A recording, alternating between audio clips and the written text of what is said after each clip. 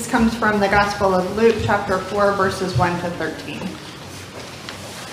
Jesus, full of the Holy Spirit, returned from the Jordan and was led by the Spirit in the wilderness, where for 40 days he was tempted by the devil. He ate nothing during those days, and when they were over, he was famished. The devil said to him, "If you are the Son of God, command this stone to become a loaf of bread." Jesus answered him, "It is written, one does not live by bread alone."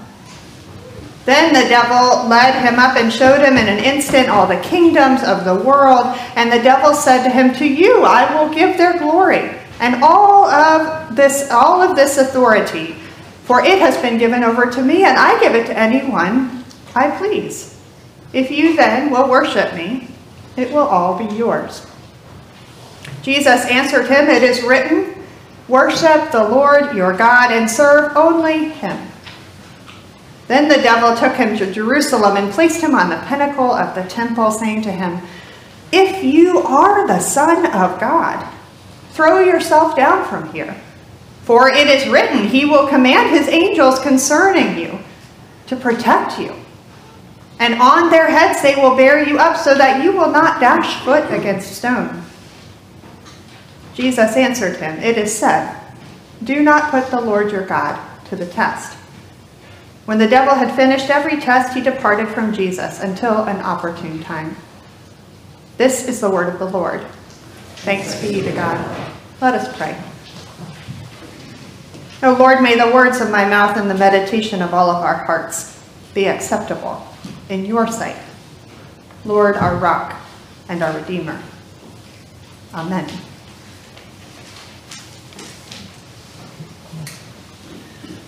The relentless return of the Sabbath. This is the wry saying that is bantered about by preachers and worship leaders, at times well assured of the fact that no matter what, there is a Sunday every week. It is the relentless return of the Sabbath. Regardless of how busy we are, or what is going on in the world, or how we are feeling, there is always a next Sunday. Surely this is not only felt by preachers and liturgists, choirs and choir directors, but by ushers and greeters and parish life volunteers and Sunday school teachers alike. In fact, I guarantee you that it is also felt by some of the young family members in my household who are not immune to asking why they have to get up early every Sunday morning. Perhaps you are feeling this relentless return if you yourself sit in a pew right now next to somebody who poked and prodded you into the car this morning. As church folk, it is a pattern that we set to our lives. A pattern given to us by God, if we must point fingers, who commanded the people to hold the Sabbath, to set a weekly rhythm of their lives, to worship. God knows many things about us, and one of those things is that we need to practice, particularly when it is something we are not used to doing. We who are lulled by the warmth of our beds on a rainy Sunday morning or the joys of brunch have to keep practicing faithfulness again and again and again, and be reminded again and again and again just who we are and to whom we fully belong. It is the same pattern with seasons in the year of the church. We practice the story of God's redeeming love, year in and year out, beginning with Advent, the birth of God with us. Each year, the routine of changing colors in the sanctuary, familiar stories that are told and hymns that are sung. Each year, Lent begins with ashes on our foreheads and the relentless return of Jesus to the desert to be tested by the devil. We start here because the desert is supposed to mean something to the people of God. When we read this, we are supposed to recall that the desert is a place of wandering. It is a place for finding identity, for testing, and for trial. It is a place where the people of God must rely fully on the provision of God. It is a place that, in our stories, has hosted prophets and ordinary people alike. When our children leave here and go into From Wonder to Wisdom, they are introduced to stories about the desert with these words. So many important things happen to the people of God in the desert. The desert is a wonderful and strange place.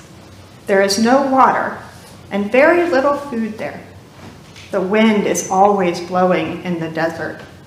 When the wind blows, the desert changes, and it is easy to get lost.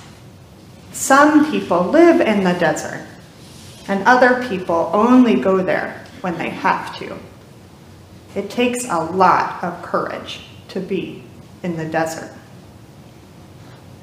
Today, this first Sunday of Lent, Jesus is led into this wonderful and strange place by none other than the Spirit of God. It is the Spirit who takes him in, and it is the Spirit who brings him out, framing this narrative of Luke.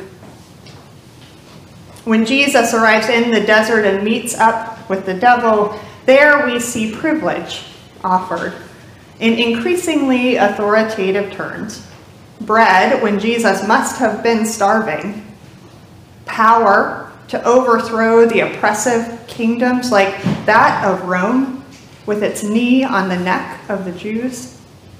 The chance to prove himself in grand style. And just to look at these, we wouldn't be so off base to wonder, what is so wrong with them anyway? Couldn't Jesus use these to his advantage? To have endless bread to give, to have authority over earthly kingdoms, to demonstrate the saving power of God, and live to tell it? It all feels particularly relevant this morning, as Joyce said. The power to cease the relentless return of aggression, to mitigate the relentless toll of famine, to soothe the relentless weight of fear and flight. We have watched throughout this week the horrors of Russia's occupation of Ukraine, and it feels almost sinful to deny any offer that could bring even this one evil to a quick end. The power to end the need for parents and children to take refuge in subway stations and civilians to take up arms. The power to prove the falsity of demagogues who think nothing of the human toll in their petty desires to flex mightily before the world. The power to relieve the suffering that breaks our hearts and renders us helpless.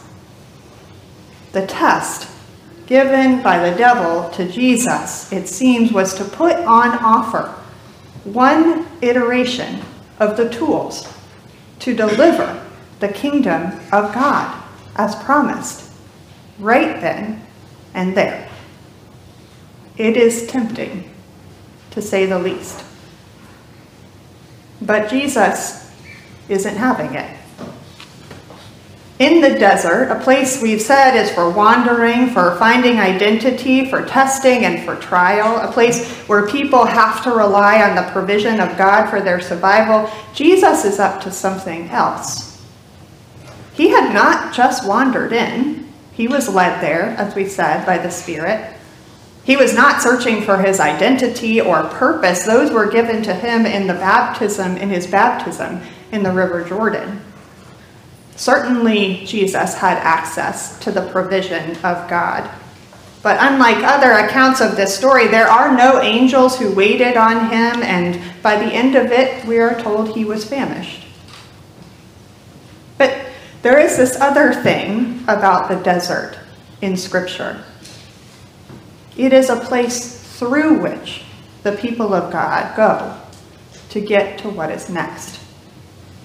In the desert, we find ourselves on the cusp of where God is leading. Take the reading from Deuteronomy this morning, near the end of an extensive telling by Moses to the people of the very particular laws governing everything from daily to ritual life to self-government and treatment of foreigners. All that would order them as God's people in the land to which they were being led. Now, in our reading today, comes a call to ritualize and to testify, to speak to the Lord's goodness to them, even from the midst of the desert, as they eagerly try to catch a glimpse of the land of coming. The people are told not to forget this place. They are told to recall in their testimony that God saved them by drawing them into it. God made a way for them through it, and God is setting them on the other side. It is a testimony to the long but persistent work of God, who heard their voice, who saw their toil, their affliction, their oppression, and who brought them steadily but surely to a land flowing with milk and honey. It is a God who fulfilled God's promise. And that also feels particularly relevant to us today. I can't help but wonder in these times if the devil before us, the one that keeps eating away at us, waiting for the opportune time, I wonder if the devil is the easy answer, the quickest solution that relieves discomfort, that fills empty places, that promises some modicum of control when we feel completely at a loss for it. The one that promises that through our righteous actions, we can single-handedly bring in the kingdom as we see it.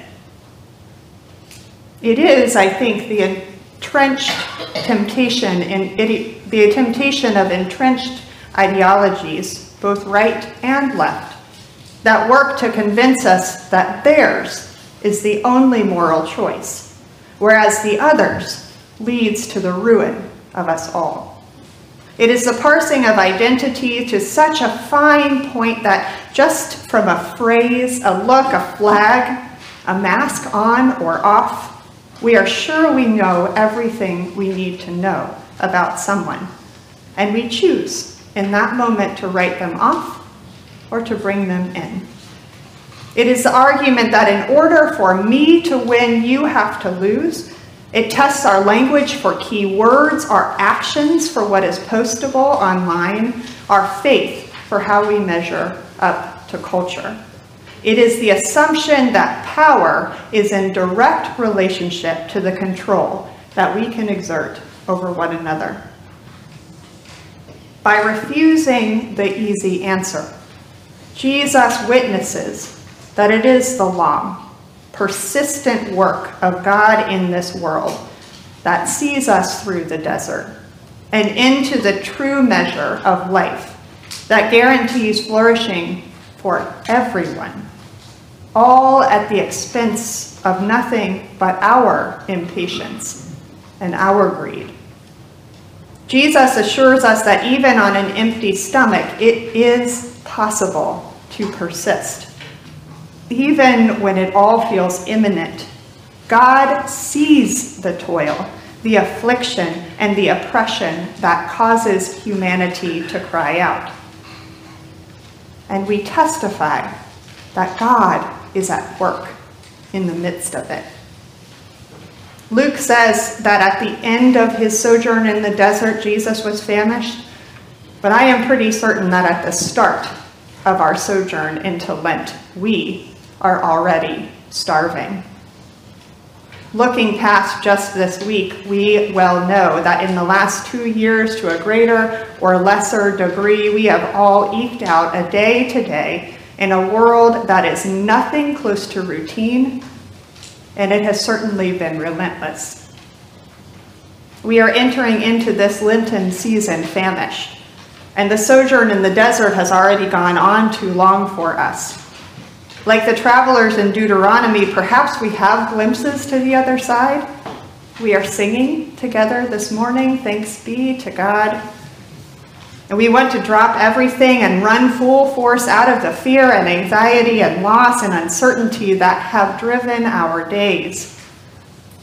It is hard to do discipleship on an empty stomach.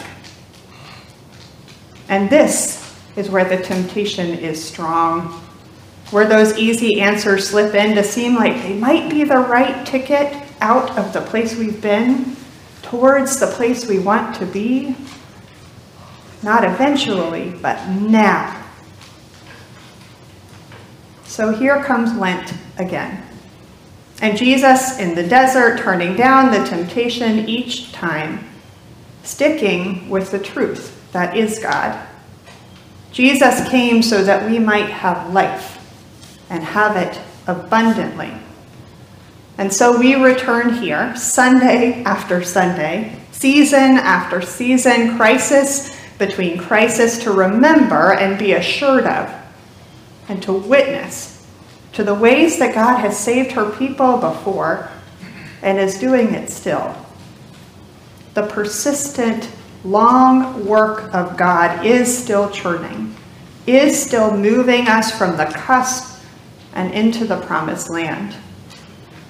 The relentless return of the season of the Sabbath, these are the food for our famished spirits that just want to get there now. Despite the good laugh I get when I say it, the truth is that relentless return of the Sabbath has kept me going over these last few years, and even at the end of this long week. We need the reminder. We need to practice trusting that the whole world is not completely out of control, but indeed, around again comes the chance to step outside of our narrowed worlds, step into the presence of others, and stand together before God, bringing our confession and our questions and our desperate prayers. We find ourselves in the desert again with Jesus, just like we do each year at this time. Because there are times when the lostness, the barrenness, the wilderness of the desert are very real. And we need to know that Jesus faced this too. And he walked out of it into a world that needed him and that still needs him, into a world in which he does bring healing, justice, and peace now and forevermore. And into my head comes this familiar refrain. And though this world with devils filled should threaten to undo us, we will not fear, for God has willed his truth to triumph through us. Thanks be to God.